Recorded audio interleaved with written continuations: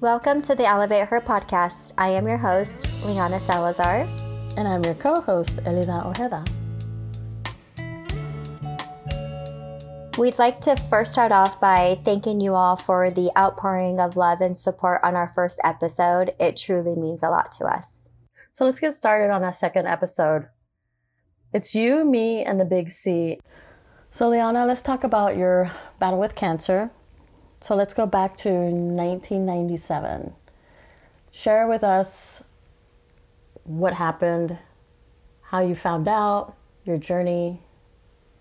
Yeah, so you know me, I'm very long-winded, so my story can go on and on. So I will try to I want to give as much detail just for anybody that may be experiencing this or know someone that is, just set the stage. But I was 17 years old, and I remember I had been experiencing a lot of abdominal pain, and it was only in the evening. It would just come at night. I would be in pain for hours, and then in the morning I'd be fine, like nothing happened. So I went to the doctor, and they did an ultrasound, and they thought that I had a cyst on my ovary. So they gave me some medication. They told me to take it for a month or take it for 2 weeks and then come back in a month to redo the ultrasound. Well, within that time, I had been going to church, and every time I would go to church, it was always scriptures or sermons on God's healing and God's mercy and things like that. At the time, I truly didn't think it was anything about myself because I thought, oh, it's just a cyst, it's not a big deal. So I thought that one of my family members, something was going to be, medically wrong with one of them, and I was going to have to be their rock. So I didn't really put too much thought into it other than, gaining all the knowledge I could to help support whoever in my family was going to need it. So fast forward, I go back to the doctor for another ultrasound, and as they do the ultrasound, they realize that the cyst has grown. And so now they're concerned, and they want to do a laparoscopy surgery, which they just go in through your belly button with the scope and then drain the cyst. So I set the appointment. I go to the appointment. It's supposed to be outpatient surgery, in and out within 4 hours, and back to work the next day. However, when I woke up and it was 12 hours later. I had my mom on one side, my dad on the other, and anybody that knew my parents knew that they hated each other. Yeah. So there had to have been something terribly wrong. I thought I was dying. Were your parents there when you went for the supposedly outpatient surgery? Yeah, so my mom had taken me because we were like, oh, it's a girly thing. Yeah. My mom had taken me. And when they went in, laparoscopy, they couldn't find any of my organs. They had said that they didn't know what was going on. They feared that it could be cancer. So they went out, they talked to my mom, they asked my mom what she wanted them to do. Mm-hmm. And my mom was like, what would you do if she was your daughter? And they said we would open her up. And the options were they let me come to and let me make the decision. Mm-hmm. But because of them not knowing, they couldn't find any of my organs, not knowing what was going on and the fear of it being cancer, they were like, if we wake her up, then we're going to have to wait 2 weeks before we could put her back under again. Wow. So the risk factor. Yeah. So then my mom was like, do whatever you would do if she was your daughter. And they said we would open her up. So she said, then open her up. So it was like waking up and my entire life changing. Literally, I woke up and I'm still in the hospital room. And the doctor happened to walk in shortly after I woke up, before my parents could even say anything, really. And he sat next to me and he said, have your parents told you? And I said, no. And he said, I regret to inform you that you have stage 3 of ovarian cancer. Wow. And he proceeded to tell me that there's only 4 stages, that it had already grown onto my liver, so they scraped off as much as they could, but they couldn't get it all, and that they had to do a complete hysterectomy, which meant no more kids. They told me that I would have to do an aggressive amount of chemo, which equates to obviously losing all of my hair. and that I had a 7% chance of living in the next 6 months, so that I should start getting my stuff in order. That's crazy. And all of this at age 18. Yes. Wow. Yeah. It was like literally waking up and my entire life changing. And I thought to myself, you got the wrong patient. Like, I came in for an outpatient surgery. What are you talking about, you know? Yeah. But I'm going to rewind back again to church and the sermons and the preachings and everything that I was hearing. In that moment, I can't explain it. I heard God tell me, this is what I have prepared you for. And in that moment, a sudden peace just came over me. And I said, okay, what's next? And my parents looked at me and they're like, are you hearing what the doctor's saying? Like, you're in denial. Yeah. And I'm like, I'm not in denial. The moment that I cried and that I was just like, oh my gosh, was when they told me I couldn't have kids. Mm-hmm. That's when I was like, I wanted more, right? You know? So anyway, let me ask you this though. You had a 2-year-old son. Mm-hmm. At what point did that fear of him not having a mother cross your mind? Oh my gosh. Did you think about it after the doctor told you you're going to die? Oh, absolutely. That's the first thing I thought of. The very first thing I thought of, because my son already didn't have his dad. And so all I could think about was, if I die, my son's 2. He's not going to remember me. They're so young at that age. Mm-hmm. And And believe it or not, my parents were sitting there fighting over who was going to get my son. Wow. I'm like, guys, guess what? I'm still here. I'm not dead, and I'm not going to die. Like, I'm going to fight this. Like, neither one of you are getting my son. I am. I'm keeping him. I'm raising him, you know? But yes, so much fear. I mean, throughout all of it, so much fear of just, am I going to be able to see my son graduate? Am I going to see him get married? Am I going to see him have kids? Like, all of that, right? Like, it's, yeah. Wow. And here I am. I know. Saw him graduate. Yeah. I know. So let's go back. You were saying your parents were fighting over Isaiah. Mm-hmm. So what happened shortly after that? So after this, so I was there for 10 days in the hospital, and my dad literally never left the hospital. He ate there, he slept there, he showered there. There was one night that I remember, it was the middle of the night, I had woken up, and he had a cot that he would sleep in over in the corner. And I remember laying there, and I rolled over and I saw him. He was up, he was on his knees. He had the Bible open. Sorry. That's okay. He had the Bible open, and he had his hands raised, and he was praying, and he was begging God to take it from me and to give it to him. He was just, I could feel and hear just the pain in his voice and through the tears. And to this day, he never knew that I saw that. But as he was praying for me, I was praying for him, that God would just comfort him and help him, because I couldn't even imagine seeing my child go through that. So it was really, really emotional. But after 10 days in the hospital, I was released and started chemo right away. They did an aggressive amount. I had to do 5 hours of chemo. After the very first cycle, it was probably a week later, I was in the shower and I was washing my hair, and like most people with hair, they go to wring it out, and when I did that, I just had globs of hair in my hand. And I remember just falling in the shower and screaming and crying. And my dad ran in there, clothes and all, and just jumped in the shower and was just holding me. And I just remember asking him, like, what have I done so wrong in this life that I have to go through this, you know? Mm-hmm. I'm 18 and my friends are all beautiful. They have long, beautiful hair. They're healthy. And there I am, about to lose all my hair, and I'm a cancer patient, you know, not knowing if I'm going to live or not. Yeah.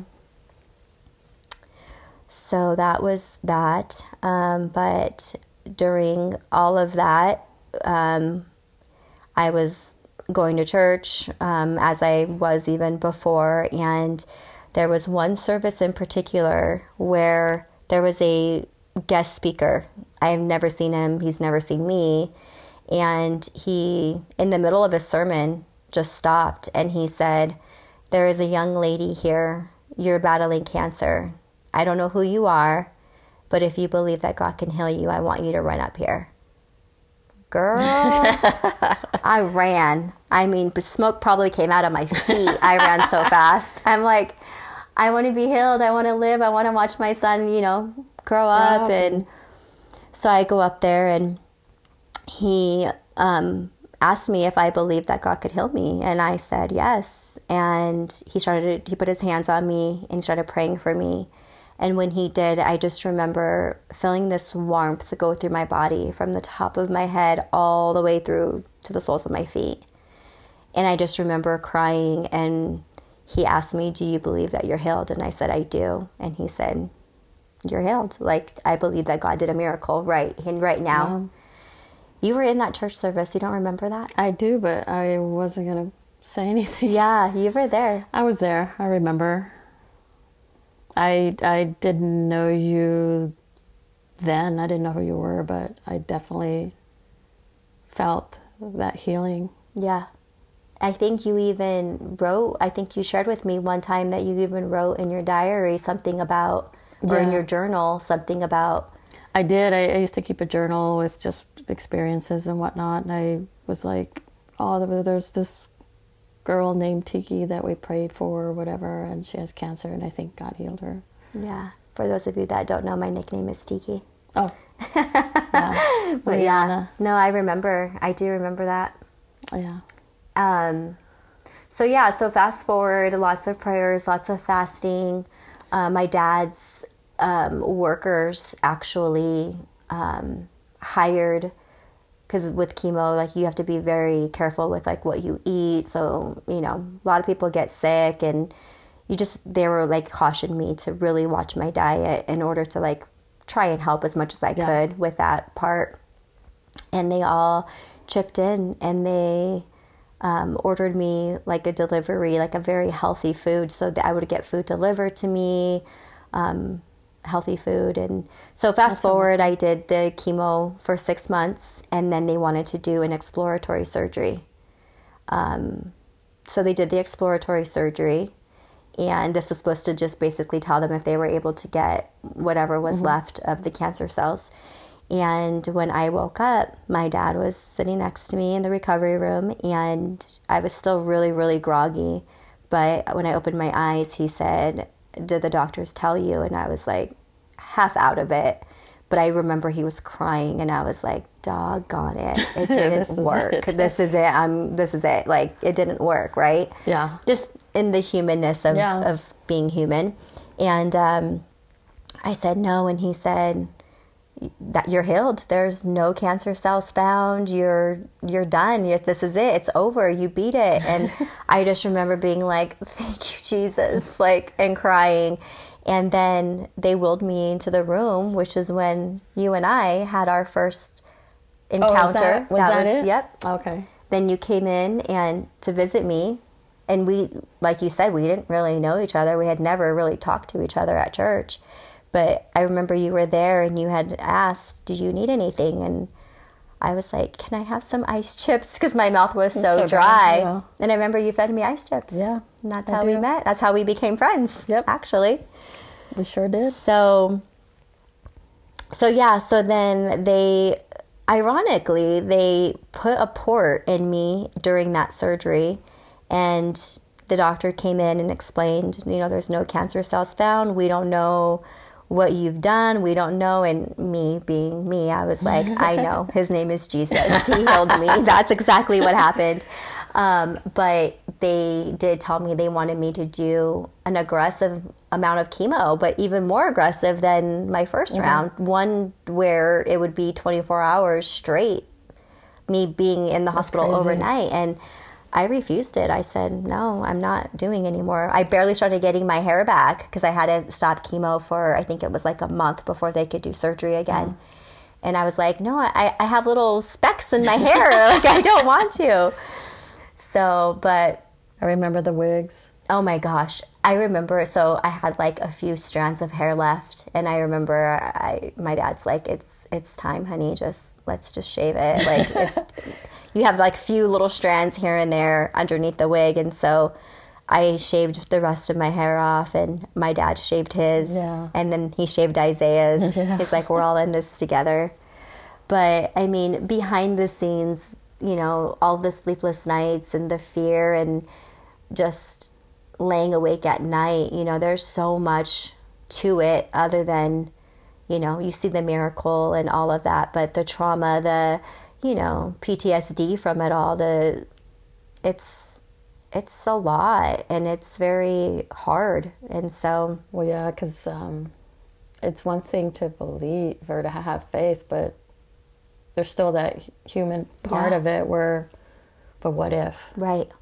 And it's almost like, you know, when you are a believer and you know and you believe in heaven and you believe that, you know, to be absent in the body is to be present with Christ, that's fine and dandy. But in the moment when you have a 2-year-old son that you...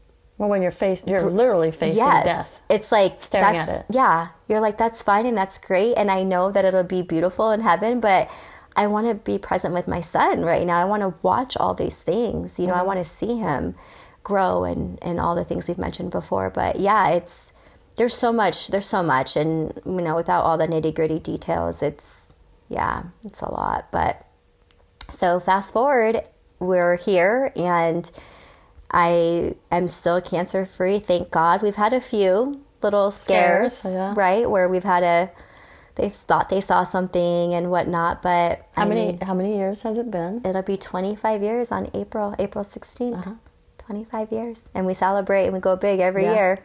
It's a big deal, and I will continue to, because I mean, I am so grateful. And I mean, to face death, to definitely, like, to face death head on, you can't explain it, and that's why every day I don't take it for granted. I appreciate every single day. And so, you know, reason why we got emotional about your dad was because he's moved on, since moved on, but you've watched Isaiah grow up, and now watching him have his first child. Yeah. So it's really exciting. Yes. It's things that I didn't think I was going to get to see. And people are like, oh, that's exciting. Like, you're really making it a big deal. And I'm like, you have no idea. like, I didn't think I was going to see this day. Right. I did not think I would ever see him graduate high school or go to college and, you know, have a baby. And now that my granddaughter is going to be born here next week, it's like, yeah, I'm over the moon. I'm rightly so. Yeah. Well, let's talk a little bit about, you mentioned that you had a hysterectomy. Yes. So let's fast forward. Obviously we did. How do you feel not being able to have children? I mean, it seems like, I don't know, it feels like that was taken from you. Like, it's not like it was, hey, everything happened so quickly. Right. You were 18 and... Yeah, I didn't have a say. I didn't get to say. Yeah. I mean, devastated. I wanted at least 4 kids. I'm thankful that I have my son. And to talk a little bit about that, I was 15 when I got pregnant with him, right? And we wore protection, and I still ended up pregnant. And in that moment, I was like, how could this be? I did everything right to avoid this. Yeah, look at this mistake or whatever. Right. And then when I find out, you know, and then people always say, like, you'll know the reason why in due time, in due season, right? And so I was always like, it's a miracle regardless, and I'm so thankful, and I'm going to care for this child, and I'm going to love him, and I'm going to give him my all, even as a teenager. My life's going to completely change. All of the hopes and dreams and plans that I had are now going to have to just be adjusted and change. So when all that happened and I woke up and they told me that I had a hysterectomy, in that moment, I was like, this is why I had my son. So for me, I count my blessings because I'm sure there's many women out there that can't have any at all. Right. And so, yes, it is devastating and it hurt. I had to grow to accept it because I don't really have a choice. Right. But I am very grateful that I have my baby. And I think that's why him and I are so close and why I probably hold on a little longer than I should. He's 27 and I'm still like, where are you at? What are you doing? You know? But there's a reason. Like, I don't want to let go, you know? Yeah, it's understandable. Yeah. Did you ever think about adopting? I did. The reason I never fully researched it and did it is because I didn't want to be a single mom again. Well, yeah. And, you know, like I had to raise Isaiah. Thank God I had my dad. But it was hard. It was really hard, especially as a teenager. Yeah. And I just didn't want, I just felt like, I don't know. Could I have given the child a good home? Of course I could have, but it was rough. You know, it was a struggle financially, emotionally, in every way, you know. So I did, but it just wasn't in the cards for me. What else would you like to share? I mean, I think just encouraging anybody that might be going through cancer or know someone that is, encouraging them to just, you know, be supportive, be in their corner, whatever they need. I know there are lots of support centers out there. Yeah, did you ever join any of those? I didn't. I know my dad did. He joined a few, like, as to be supportive, you know, like what does that look like? But I feel like I had such an amazing support system.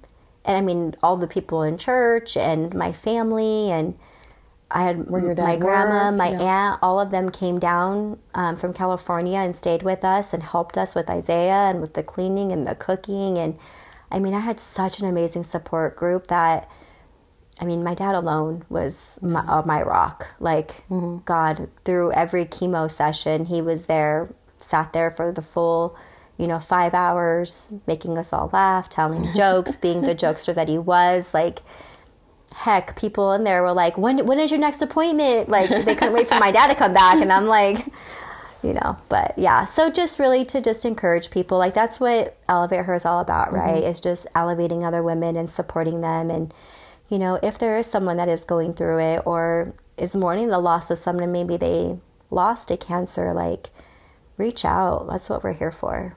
Yeah. Sadly, there's one too many of us that have had loved ones move on or pass. Yeah. Because of cancer. Right. So yeah, just, I believe in miracles and I say fight, give it your all. And when it's our time, there's really nothing we can do but just, keep fighting and keep hoping and keep believing, and we're here if you need anything. Ovarian cancer is known as a silent killer. Please know the signs and symptoms of ovarian cancer, as they may include abdominal bloating or swelling, quickly feeling full when eating, weight loss, discomfort in the pelvic area, fatigue, back pain, changes in bowel habits such as constipation, and a frequent need to urinate. Are you happy? Are you happy with me? Are you satisfied? Do you feel complete? I want you to know my